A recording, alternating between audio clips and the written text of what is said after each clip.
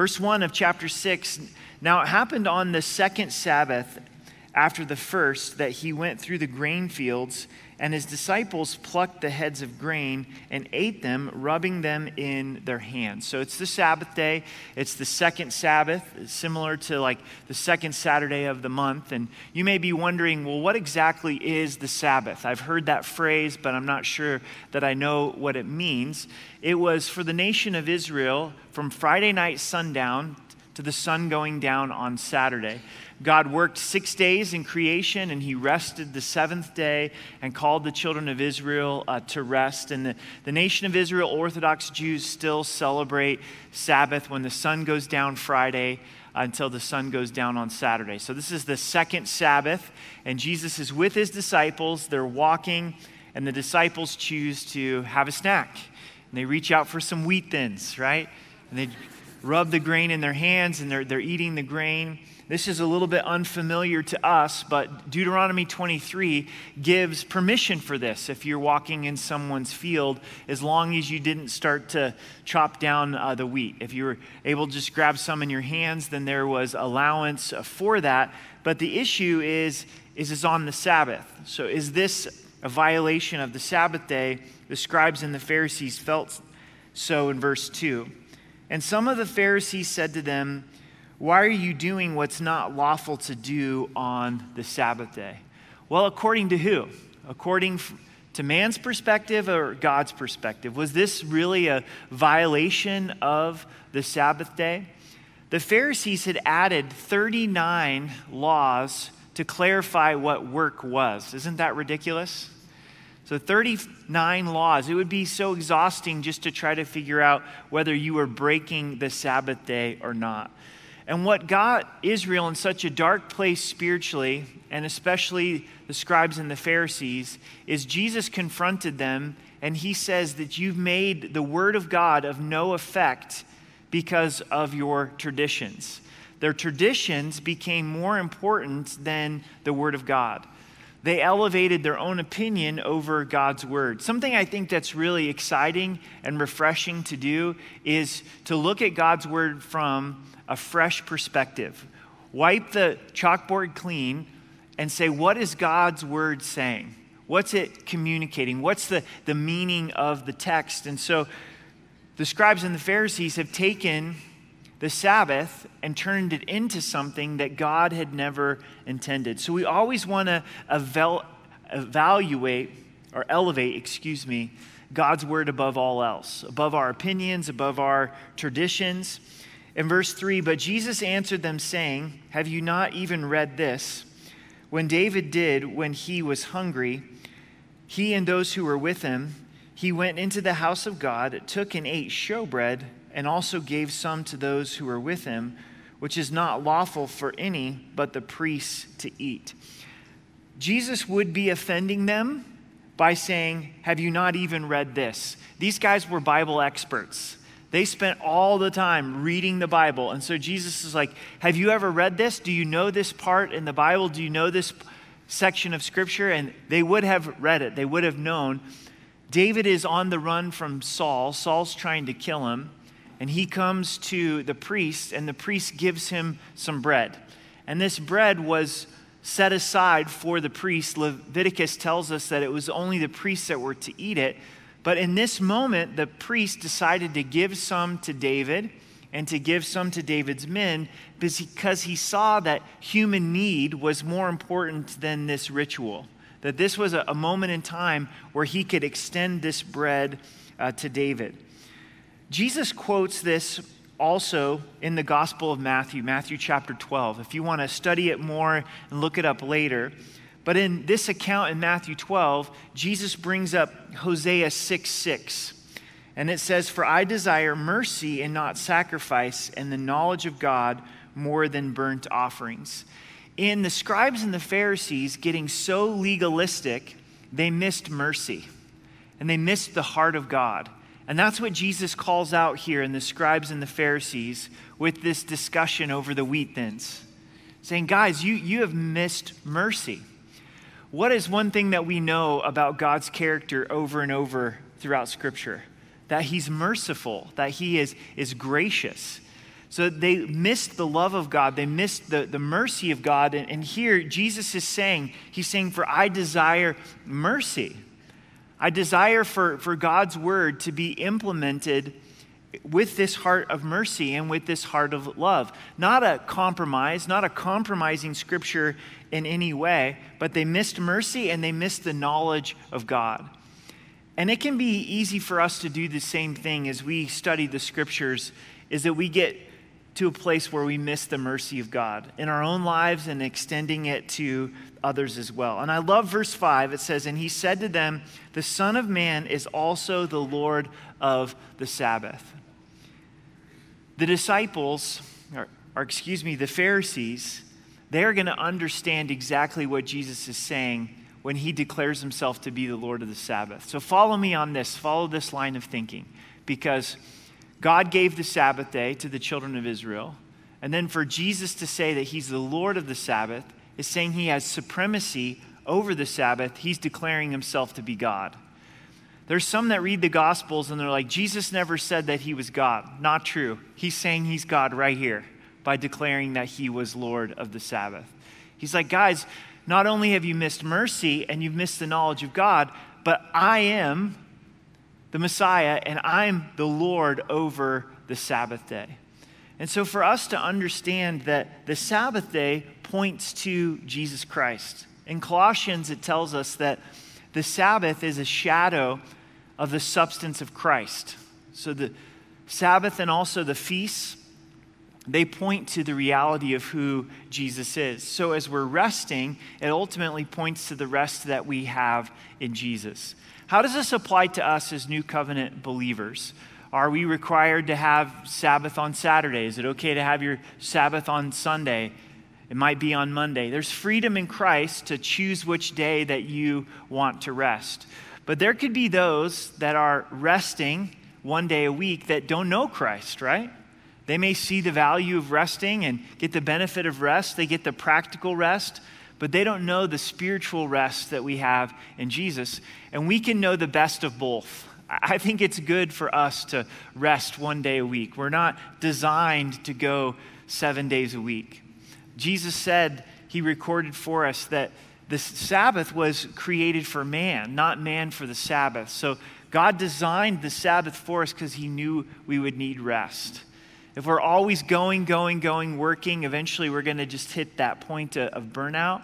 But there's the spiritual truth that Jesus is our rest, that we get to live out our Christian life from this perspective of rest, where Christ has finished the work. I'm not trying to earn or deserve my salvation. It's been accomplished by Christ. Jesus at this moment is really going to step into his crucifixion in these next few verses, because Jesus is going to heal a man with a withered hand. This is going to make the scribes and the Pharisees absolutely enraged to the point where they plot his death. And he knows it. He knows systematically by healing on the Sabbath day that it's going to make the scribes and the Pharisees so angry. In verse 6, now it happened on the Sabbath also that he entered the synagogue and taught. So another Sabbath, he comes in to the synagogue as his custom, and he teaches. And a man was there whose right hand was withered. He's got a withered hand. So the scribes and the Pharisees watched him closely, whether he would heal on the Sabbath, that he might find accusation against him. So the scribes and the Pharisees come to church with a different perspective, don't they? With a different reason. They come with a critical spirit. They're not coming to worship God. They're coming to try to entrap Jesus. They know Jesus is going to be there. It's his custom to be at the synagogue on the Sabbath to gather with God's people. And they're going, oh, this is perfect. There's a guy here with a need. There's a guy here with a withered hand. We know that Jesus is compassionate. Maybe he's going to heal on the Sabbath day. In verse 8, but he knew their thoughts. Jesus knows our thoughts.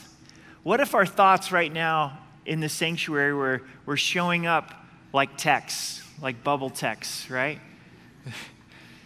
We'd probably all run for our lives, right?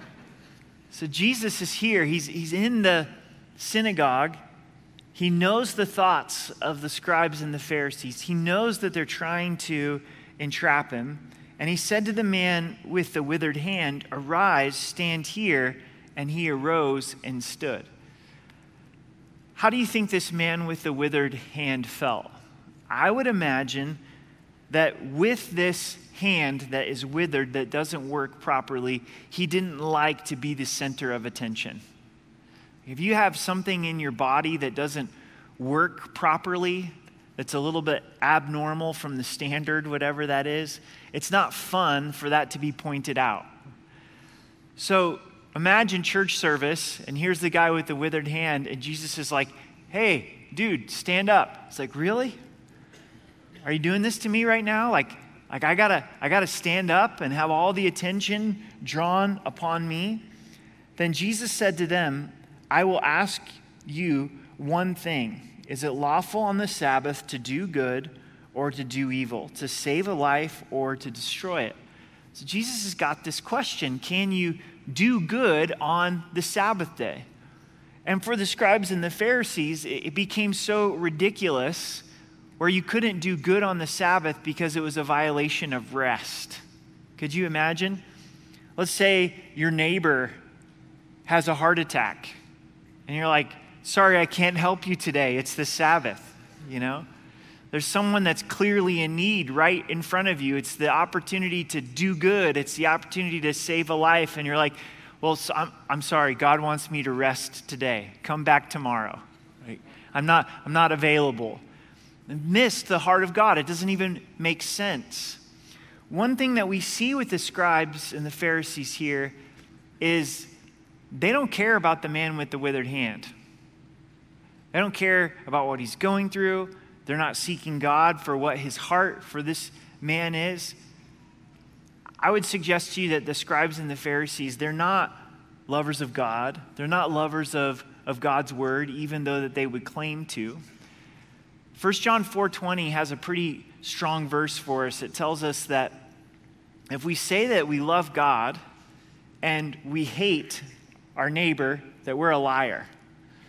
So it's one thing to be, "Man, I love God, but then I hate this person that's right in front of me."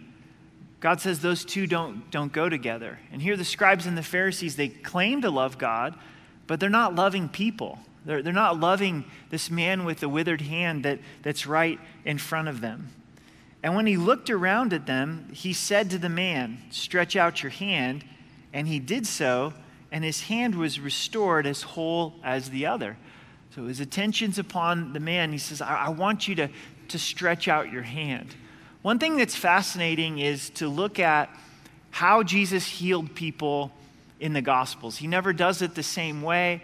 And with this man with the withered hand, he could have simply spoken and said to him, "Be healed," and he was healed. But he asks something of the man. He asks him to stretch out his hand. Now, this is something that the man cannot do. I'm sure countless times in his life, he's tried to get his hand to work, but it doesn't work. It's broken. And yet now Jesus is telling him to stretch out his hand. And as he chooses to obey, as he chooses, there's something different about Jesus. I'm gonna respond to his words, and he attempts to do this impossible command. The miracle happens. And his hand's restored, and he's able to move it, and it works just like the other. We don't know if he was born this way or he went through an accident, but he experiences this healing from Christ. And I find so many places in Scripture where God gives us an impossible command. In and of ourselves, we can't do it. Let's think of just a few. Husbands, love your wives as Christ loved the church. Not that our wives are not lovable, but the standard is for us to love them the way that Jesus loves. That's a tall order. That's a tall stack of pancakes, right? It's like, how can I love the same way that Jesus loves? I don't have that capacity in and of myself. It's an impossible command. Wives, what does God write to you in the area of marriage? To respect and to submit your husband. That might even be a more difficult task, right? To say, I've got to respect this guy. I've got to submit to him. How do I do that? The only way that that can happen is through God's work in our lives. And this is what we find, and I think this is the application for us, is as we walk in obedience to these impossible commands, God intervenes with his power. We say, okay, God, you've called me to this. This is the way that you want me to be as a husband, so I'm stepping into that. This is the way you want me to be as a wife, so I'm stepping into that. The children of Israel in the Old Testament, as they're coming into the promised land, the Jordan River is flooded, and God speaks to Joshua, says, have the priests take the Ark of the Covenant and come to the Jordan River and step in. And when they step into the Jordan River, I'm going to dry up the river. I'm going to stop the river so you can walk across on dry land. But the priests had to take that step of faith. They had to step into that impossible command. I wonder if the first two are like, okay, I got to step in. And then the last two come in, and God moves. And we might be standing at those flooded riverbanks. We might be in that place with that withered hand, and God is challenging us to step into that impossible command. And as we choose to walk in obedience, then that's when God comes in his power. God gives us commands to be thankful. He gives us commands to share our faith, to share the gospel. And apart from him, that's impossible. But when we choose to step into that, that's when his power comes into our lives. But a lot of times we want the power to come first, don't we? God, why don't you give me the power first, then I'll step out. And God's saying, no, I want you to step out. What God's called us to in sexual integrity as believers is impossible apart from Christ's help. Sex is to be between a man and a woman inside of the commitment of marriage. Anything outside of that is sin. Pornography is sin. God is calling us to a specific design inside of sexuality. And as we choose to step out in obedience, then he gives us the power to be able to do it. So step out. Where is brokenness and weakness in our life? Say, I'm going to step out in accordance with God's word and trust that God is going to give the power. I want to clarify one thing before we move on, though. Is there's some that look at sections of scripture like this and they come with this teaching that, well, if you would just stretch out your hand, then you'd be healed. If you'd believe that God heals, then you would be healed. If you'd walk in obedience, then you would be healed. And the scripture is clear. When it comes to our physical health, we are to ask God for healing. We are to come before him to call for the elders of the church and be anointed with oil. And God may choose to heal your physical body supernaturally, just like he did with this man with the withered hand. But there's also examples in Scripture where God chooses not to heal in this lifetime. He will heal eventually, and that's with the glorified bodies. When you go to heaven, you'll be absolutely healed. And I hate to break it to you, in order for you to get your glorified body, this body does have to wear out. So it is going to happen unless the rapture of the church takes place. The Apostle Paul had a thorn in his flesh, and he prayed for 3 times that the Lord would take this from him. And God said, no, my grace is sufficient for you. My strength is made perfect in weakness.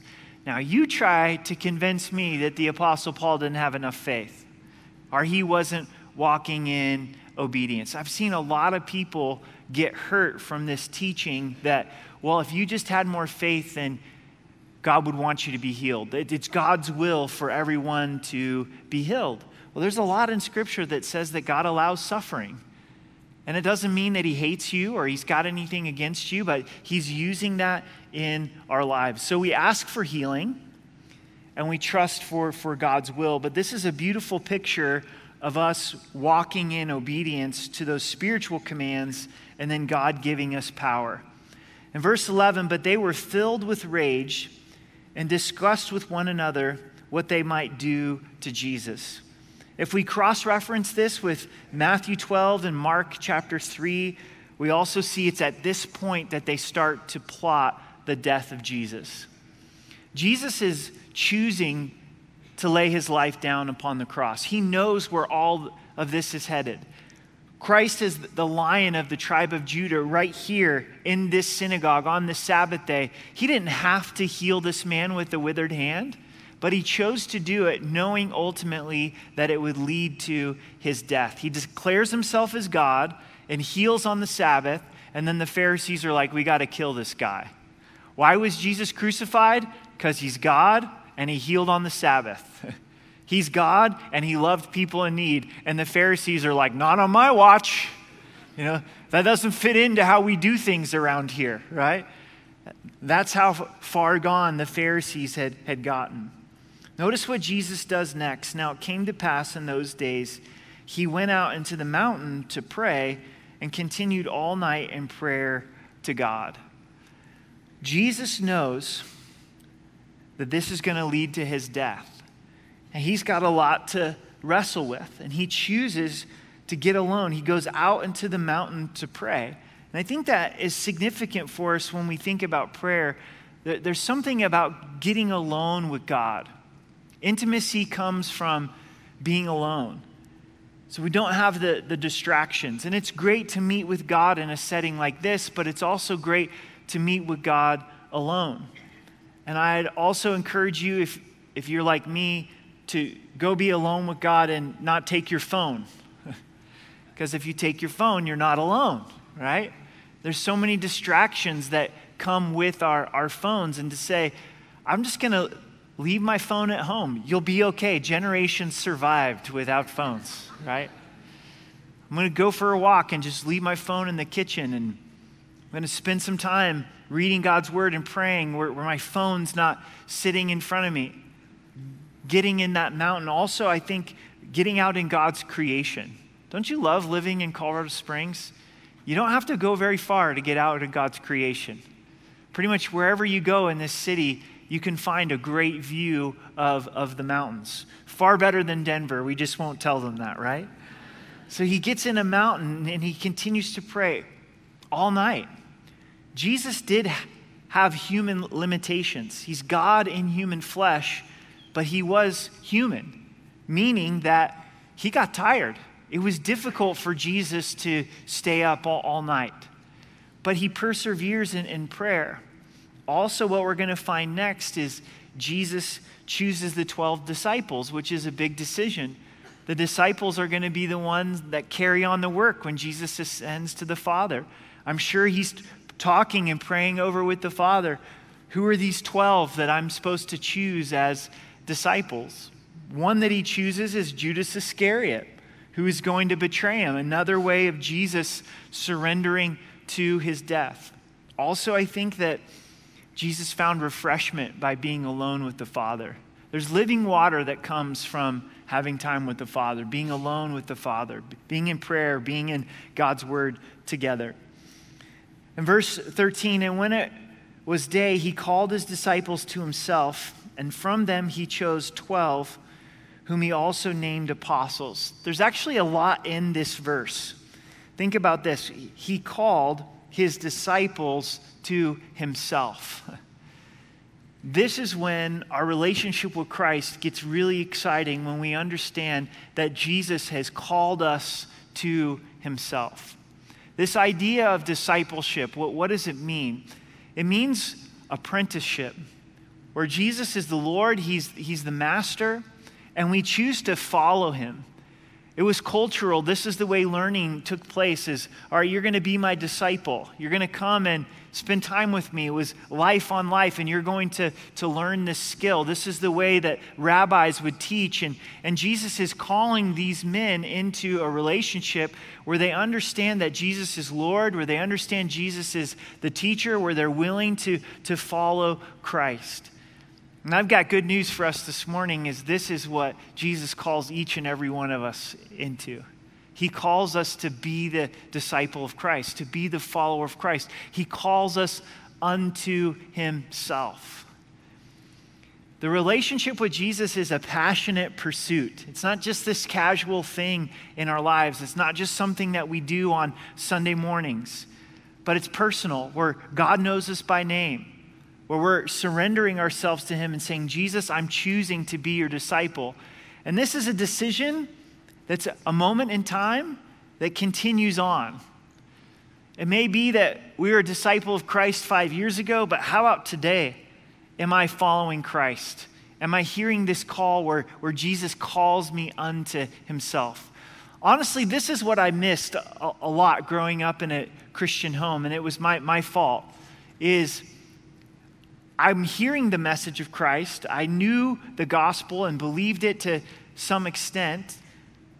Went to church all the time, went to Christian school, knew the verses, but I wasn't following Christ. I wasn't submitting my life to the lordship of Jesus Christ. And it can be almost scary because you can get to a place where you're numb.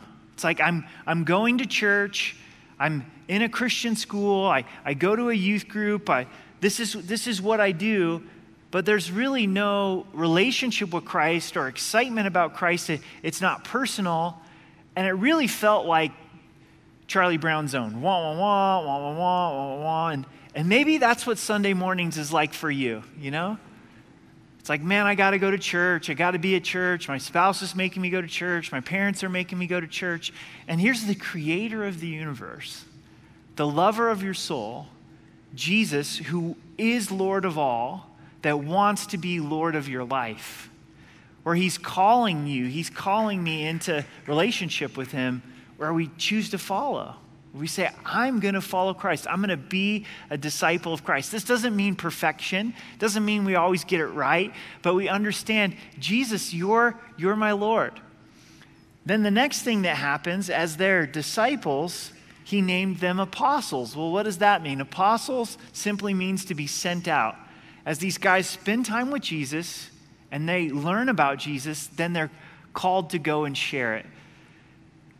If we miss this, we're going to miss a big portion of our relationship with Jesus. What do I mean? Is why are we being taught? Why are we being encouraged? It's for the purpose of sharing with others. It even affects the way that we hear on a Sunday morning. What if we come on a Sunday morning and say, I am learning for the purpose of sharing with someone else. God, what truth do you want me to take from this message and share with my family? To share with my coworkers, to share with those around me. As we're together in fellowship and we're with believers, that we're being built up to take the message of Jesus Christ out to those that don't know Christ as their Savior. Because that's God's design. He's building us up. He's teaching us about himself to be able to send us out, to share with those that don't know Christ as their Savior. And that's also when the Christian life gets really exciting, where it's like Jesus is teaching me, he's instructing me so that I can be an encouragement to believers and reach unbelievers that don't know Christ as their Savior. So here's the 12 disciples. Simon, whom he's also named Peter. So Simon means stone or shifting sand. Peter means rock fortress. Jesus changed his name to Peter. It speaks of the transformative work that God did in his life. Andrew, his brother. How'd you like to be Andrew? We know hardly anything about Andrew. Right? He's always in the shadows of Peter. James and John, two brothers as well, the fishing partners of Peter. So these four men are fishermen, and they probably have known each other most of their lives, fishing on the Sea of Galilee. Philip, we see him a few times in the Gospels. Not a lot, but every time we see him, he's bringing somebody to Jesus. Bartholomew, we don't know a lot about Bartholomew. Matthew is Levi, the tax collector, who wrote the Gospel of Matthew. And Thomas, we know him for what? Doubting Thomas, right? James, the son of Alphaeus, and Simon called the Zealot. Not a lot written about James. Simon is not Simon Peter, but Simon the Zealot. A zealot would be one that's a Jew who wants to overthrow the Roman government. So think about this for a second. You've got a zealot and you've got a Roman tax collector. Now we know that Matthew was a Jew as well because his name is Levi, Jewish name. So here you have a traitor working for the Roman government and you have a zealot. They would have never spent time with each other prior, but as they have Jesus in common, they're brought together as disciples. And I would imagine they had some pretty interesting discussions. If you think that this group of discipleship was just all perfect with wonderful harmony, like spend some time in the Gospels. These guys are knuckleheads, they're selfish, they're just like us. I think the message with the disciples is, man, if God can call these guys unto himself and change them and transform them, then there's hope for us as well. This is a rough group of guys that Jesus calls to himself. Judas, the son of James. This is a little bit unfortunate because there is a disciple named Judas Iscariot who also becomes a traitor, but Judas, the son of James. So I'm sure he gets confused a lot, right, with Judas Iscariot. Judas Iscariot, he becomes the treasurer. He's over the money that was involved in Christ's ministry, and he would ultimately betray Christ. A couple things to think about with the disciples is, one, is not everybody's going to be Peter. Not everybody's going to be John. Not everybody's going to be James. But is Bartholomew any less significant? Bartholomew is called to the Lord and is used by the Lord. And we all have different gifts and different callings, but we're one body, and it's important and it's valued to the Lord. So like the disciples, we can be encouraged to say, Jesus is calling me unto himself. Let's look at our last few verses. And he came down with them and stood on a level place with a crowd of his disciples and a great multitude of people from all Judea and Jerusalem and from the seacoast of Tyre and Sidon, who came to hear him and be healed of their diseases, as well as those who were tormented with unclean spirits, and they were healed. And the whole multitude sought to touch him, for power went out from him, and he healed them all. What a great purpose and reason to come to Jesus, to hear his words, to be touched, to be healed, to bring the things that are tormenting us to Jesus. But let's think a little bit deeper. Where's this multitude at the cross? Who's standing with Jesus at the cross? Where's the multitude when Jesus lets them know that he's no longer going to be the bread king, that the free lunch is ending? Feeding of the 5,000 plus women and children. Jesus says, you're missing the message here. My body's going to be broken. I'm going to die upon the cross. And the crowds, they leave Jesus. And Jesus asks the disciples, are you going to leave too? And Peter's like, no, you alone have the words of life. So these crowds are coming in great numbers now as they're hearing and they're being healed. But when it came to the cross, they fell away. When it came to the cross, they weren't willing to follow Christ. Jesus is Lord of all. He's Lord of the Sabbath. By saying he's Lord of the Sabbath, he's declaring that he's God. He's Lord over our brokenness. He's Lord over our withered hand.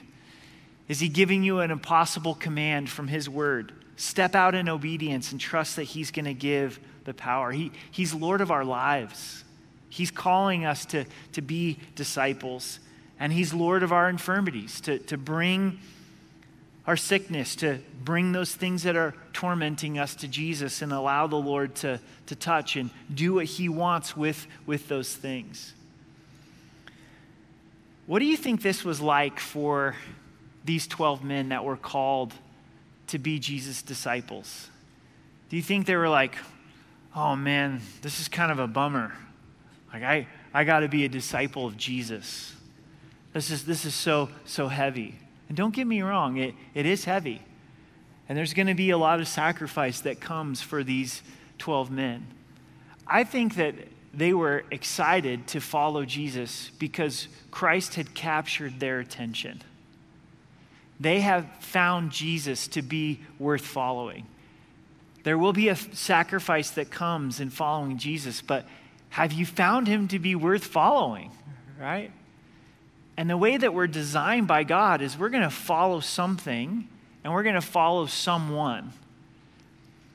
And the best person for us to follow is Jesus Christ, the King of Kings and the Lord of Lords. Are you tired of trying to lead yourself, trying to be your own Lord? That doesn't work out very well. It sounds good, but it leads to absolute destruction. Are you tired of other sinful, fallen people leading you? Yeah, that leads to destruction. There's one Jesus, there's one Savior, there's one Lord. And the best place for us to be every day of our lives is to say, Jesus, you're my Lord. Jesus, I'm surrendered to you. Jesus is calling us unto himself to spend time with him, to learn of him, to walk in obedience, so that then he can send us out to do his work. You've only got one life. You don't know how long it's going to be. Life's a bit of a mystery. It's one of the things that as a pastor that's a really unique perspective is to watch and see people pass away at such young ages.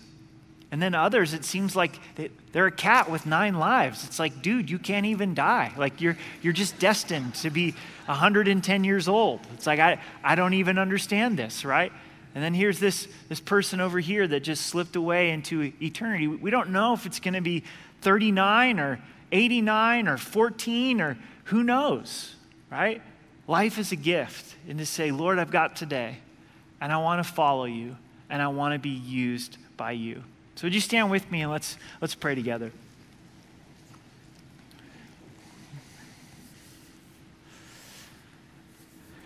Jesus, we acknowledge that you're Lord, that you're Lord of all. And we desire for you to be Lord of our lives. We choose to follow you. We choose to put you in your proper place in our lives. Lord, just protect us from making your word of no effect, of putting our traditions above the word of God, putting our opinions above the word of God. We want to hold your word in highest regard. And we thank you that you would be willing to call us unto yourself, that you would want to be our master, our teacher, our Lord. So teach us how to follow you, and also equip us, Lord, to love others, Lord, to see the person with the withered hand around us, in our families and in our church body and in our neighborhoods and workplace. So Holy Spirit, would you fill us afresh? Would you send us out into the work that you have for us? In Jesus' name, amen.